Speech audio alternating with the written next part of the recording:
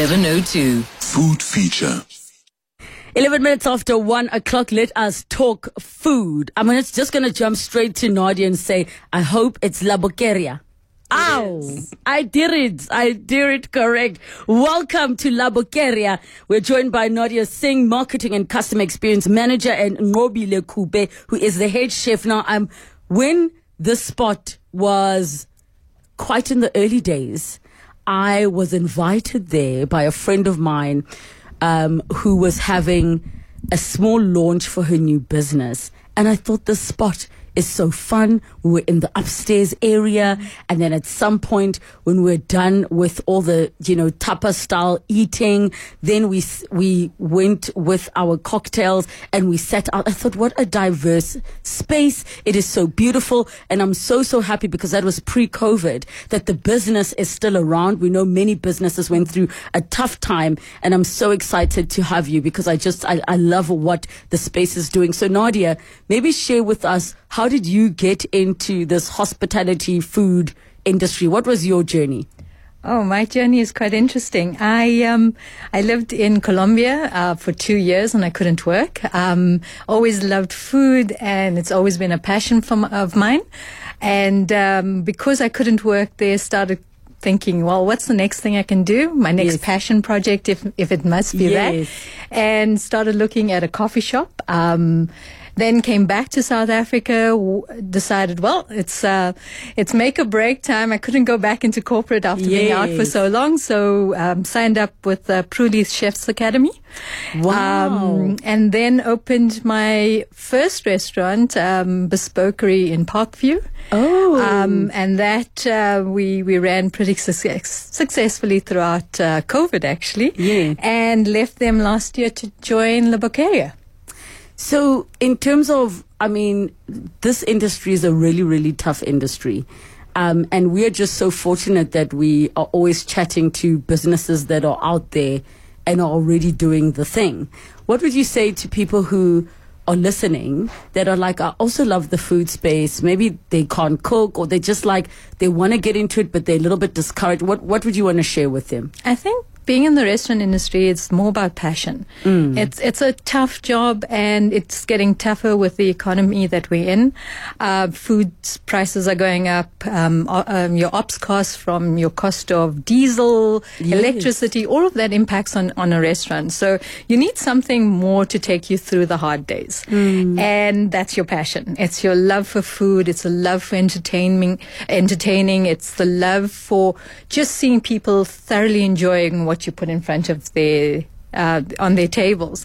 And I think that's what I would say would be first and foremost. Second is be tight money managers. You need to be able to count your rands and cents, and be able to plan accordingly.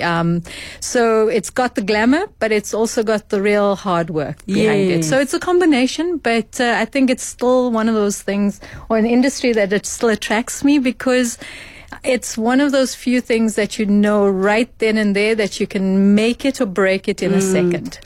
What did you learn about food? I'm curious, in Colombia, because I feel like they have some similarities to South Africa, and I've never been there.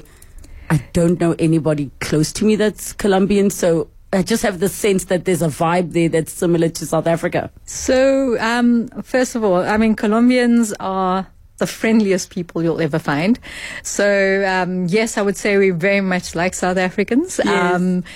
But meat and potato culture, similar to us. So where they have asados, which is our braais, it's very similar. And I think it's still around family and friends.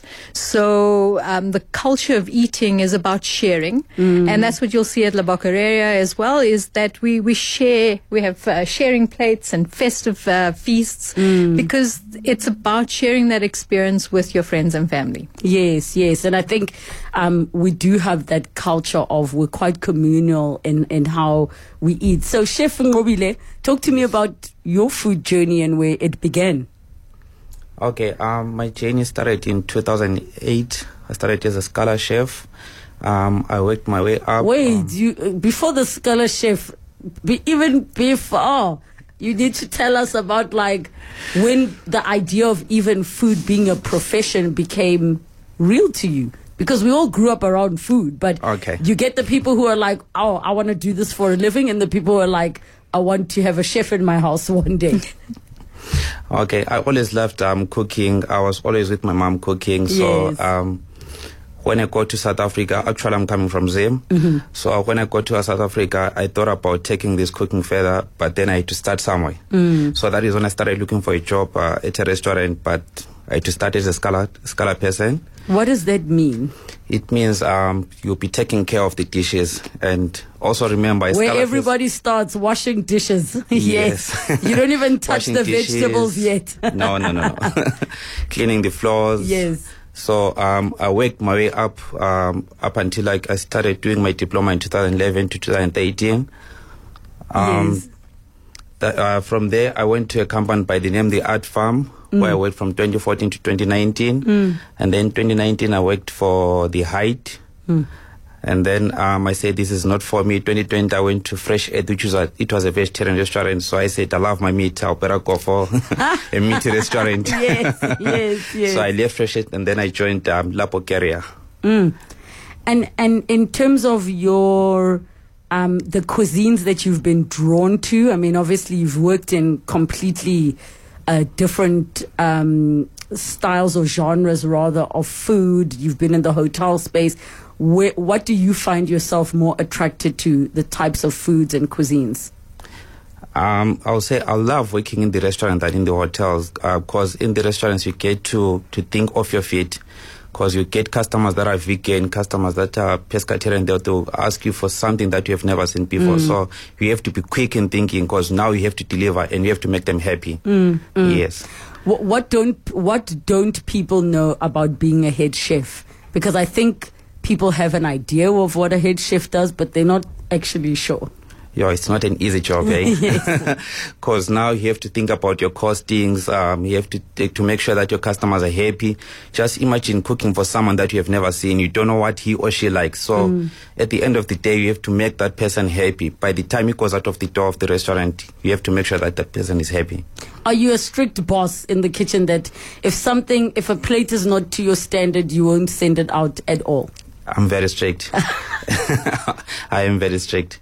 Because quality control plays a lot when it comes to plating, when it comes to your food. Because without that, then you're going to fuck up your customer. Then we don't use that language on sorry. radio. So before we get any complaints, apologies to all of the listeners. And for those of you with children in the car, our sincerest apologies. All right. So just chat to me about La Boqueria and what it stands for in its journey. So La Boqueria was actually conceptualized to represent a Spanish market in Barcelona. It's also named Boqueria. And we started off thinking it was going to be a lot about street food, but typically South Africans want something more heartier, something bigger on the table. So yes. The menu has evolved, and it's evolved in terms of having tapas or para picar, so light snacky options, but then to more serious dishes like what you've had, the oxtail, the paella, the cooking styles that we now use on coals, so you get a smoky fired flavor coming through on the meats. Yes. And that's what Knox loves the most, is producing beautiful meat dishes from picanha through to lomo de saltado. Those are some of the dishes that we have. And then what takes La Boqueria into just a different space is, it's like you've mentioned earlier, it's the environment, the space, the ambience. It glows, it has this energy, but it's more retro in terms of its fittings and features, because it's a lot of reclaimed objects. We've got this beautiful bar made of post box, or a series of orange post boxes. We've got, reclaimed breeze boxes. We've got a lot of elements that just add to the textural feel of the place. And I think what we really pride ourselves on is being able to deliver just an amazing, memorable experience. And that comes from the level of service that you get from the time you walk through the door, to the matadora, looking over you, to the food you eat, to the cocktails and our wines. We've really looked at producing the best experience for your date night or your family feast or just amazing night with friends.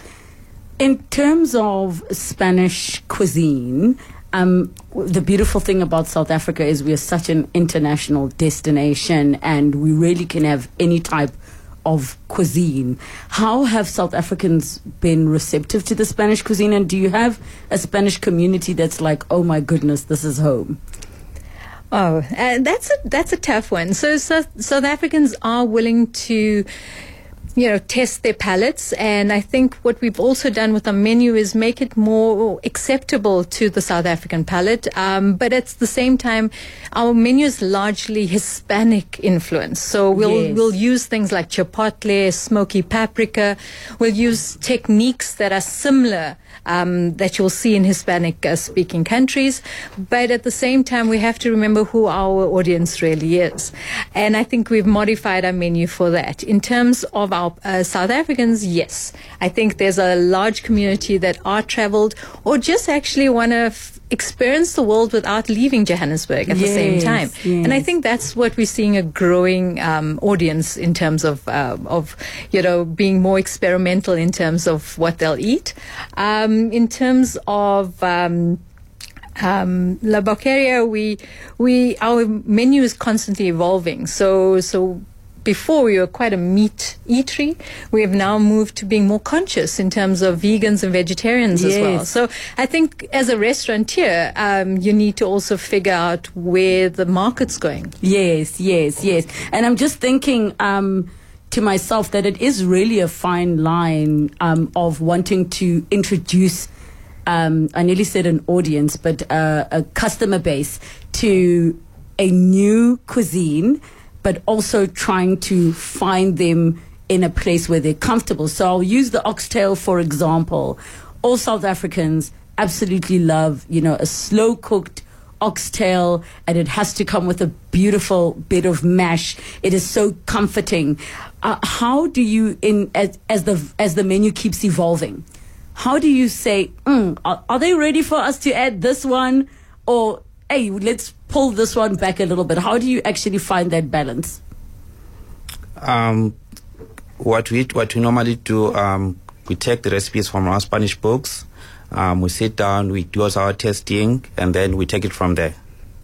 But what you find is that I think we've done this for so long that we also familiar as to what will work and what's more experimental. So if it is a dish that we're thinking we're pushing the boundaries on, I think that's where our service team really assists us, enable to make it comfortable for somebody to try something new. On Paella Sundays, we also do tasters. So if it is something unusual that we're going to be serving that day, we allow people to taste it so they can decide for themselves whether it's something that just works for them or not, doesn't. So let's talk about all the dishes that you came through with today. Obviously, all the listeners know I'm allergic to seafood, so I didn't get an opportunity to taste that, but the team's feedback was that it was so solid. But let's start with the paella and just talk us through all the different dishes that you came with and what you do differently in how you prepare your dishes. Okay. So first up is the paella de mariscos. It's a seafood dish, and it has your usual flavors of smoky paprika, a bit of zest in it in terms of the lemon finishings, but then you've got your mussels, your calamari, your tender prawns, and I think it's just it's one of my most beautiful dishes, and as we were walking through, I couldn't help but think of the aromas that come out of this dish. So that's one of them. The other one is a very Mexican-inspired dish. It's the chipotle chicken, and that's done on a bed of sweet potato, a smear of chipotle, as well as these tender chicken thighs. Yes. That's a little bit more spicier. You find the Mexican cuisine does use a spicier, hotter flavors versus the European Spanish dishes. Going on to that, one of, I think, a favorite across the restaurant, and I did say to your team, it's a love it or hate it experience, is our deep fried olives. And what makes it really different is it's filled with a zest of lemon, but it's also deep fried with panko crumbs, so it's a bit of a crunchy outer. Yes. Please talk us through how you do prepare those deep fried olives, because it's not a usual thing for something so briny to take it and deep fried. I don't think it's a typical thing that we enjoy as South Africans. Okay, our olives, we marinate them. I would say for something like 2 weeks. And then we is it as in something else that's not the brine? Yes. Okay. We take our lemon juice, we take our oregano, we mix it with some almonds, we marinate it on a bucket. It takes some time to be marinated. Then you take when you take them out, then you crumb them, then you deep fry it. And is it more of like a starter type of thing that one enjoys? Yes, it is. And what is it accompanied with? Pepper parsley aioli. Ooh. It goes with the pepper parsley aioli. Oh, that sounds like some very, very interesting flavors. Talk to me about some of, I absolutely enjoyed the oxtail. I want to talk about the tacos. Your tacos, firstly, are not typical looking tacos. Tell us what's so special and different about them. We've got the prawn taco. We use the L1 prawns, whereby we first marinate it. We use our lemon juice and our spices, our Spanish spices, smoky paprikas, and then we deep fry it. And then we use our pineapple salsa to garnish it as well on top. And then we serve it. But your taco shell. Okay, so let's talk about the taco shell. So what we served you, we didn't obviously with your seafood allergy. Yes. we did a honey chicken taco. Oh, yes. And we make our own soft floured tortillas. Yes. And the taco shell was blackened with activated charcoal. So if you saw the contrast in terms of, we eat with our eyes. So what you saw was the beautiful red cabbage against the black background of your taco shell, and then the guacamole to finish it off. So we also believe in how you eat. It starts with your eyes. So visually, we do take a lot of time and effort in making sure that it just presents well. Let's talk about your drinks menu, because people don't just come there for good food. What are some of the signature cocktails or the cocktails that are flying off of that bar table? Oh, so our cocktail list is just the epitome of Hispanic culture, to be honest with you. It's beautiful flavors. It's interesting. So one of them is that I think is definitely a favorite of mine is the Mockingbird. And what we've also realized with our cocktails, before using egg whites was a must. Now we are more conscious of being vegan with our cocktails. Yes. So we use aquafaba instead of egg whites in this cocktail. It's beautiful in terms of it's fresh, refreshing, and it's not overly sweet. It's got that balance, and I think that's what I really am proud of our cocktail list, is that it's the balance of flavors. We don't sell sugar, and I think again people are more conscious about the wasted calories of alcohol, so they want the enjoyment of it without the calories that come. So we think a lot about what we put into our drinks, and again, being a Hispanic restaurant, you will see a lot of our cocktails will have tequila. So tequila-based cocktails. I do believe that our margaritas, whether shaken or stirred, will delight any margarita fan. So you can head over to the Instagram handle, find them on Facebook, La Boqueria. It is spelled LABOQUERIA, or head over to the website, laboqueria.co.za. There's a Parktown North branch, as well as something coming soon in Pretoria. Yes. Very, very exciting. Thank you so much for coming through and talking to us about La Boqueria.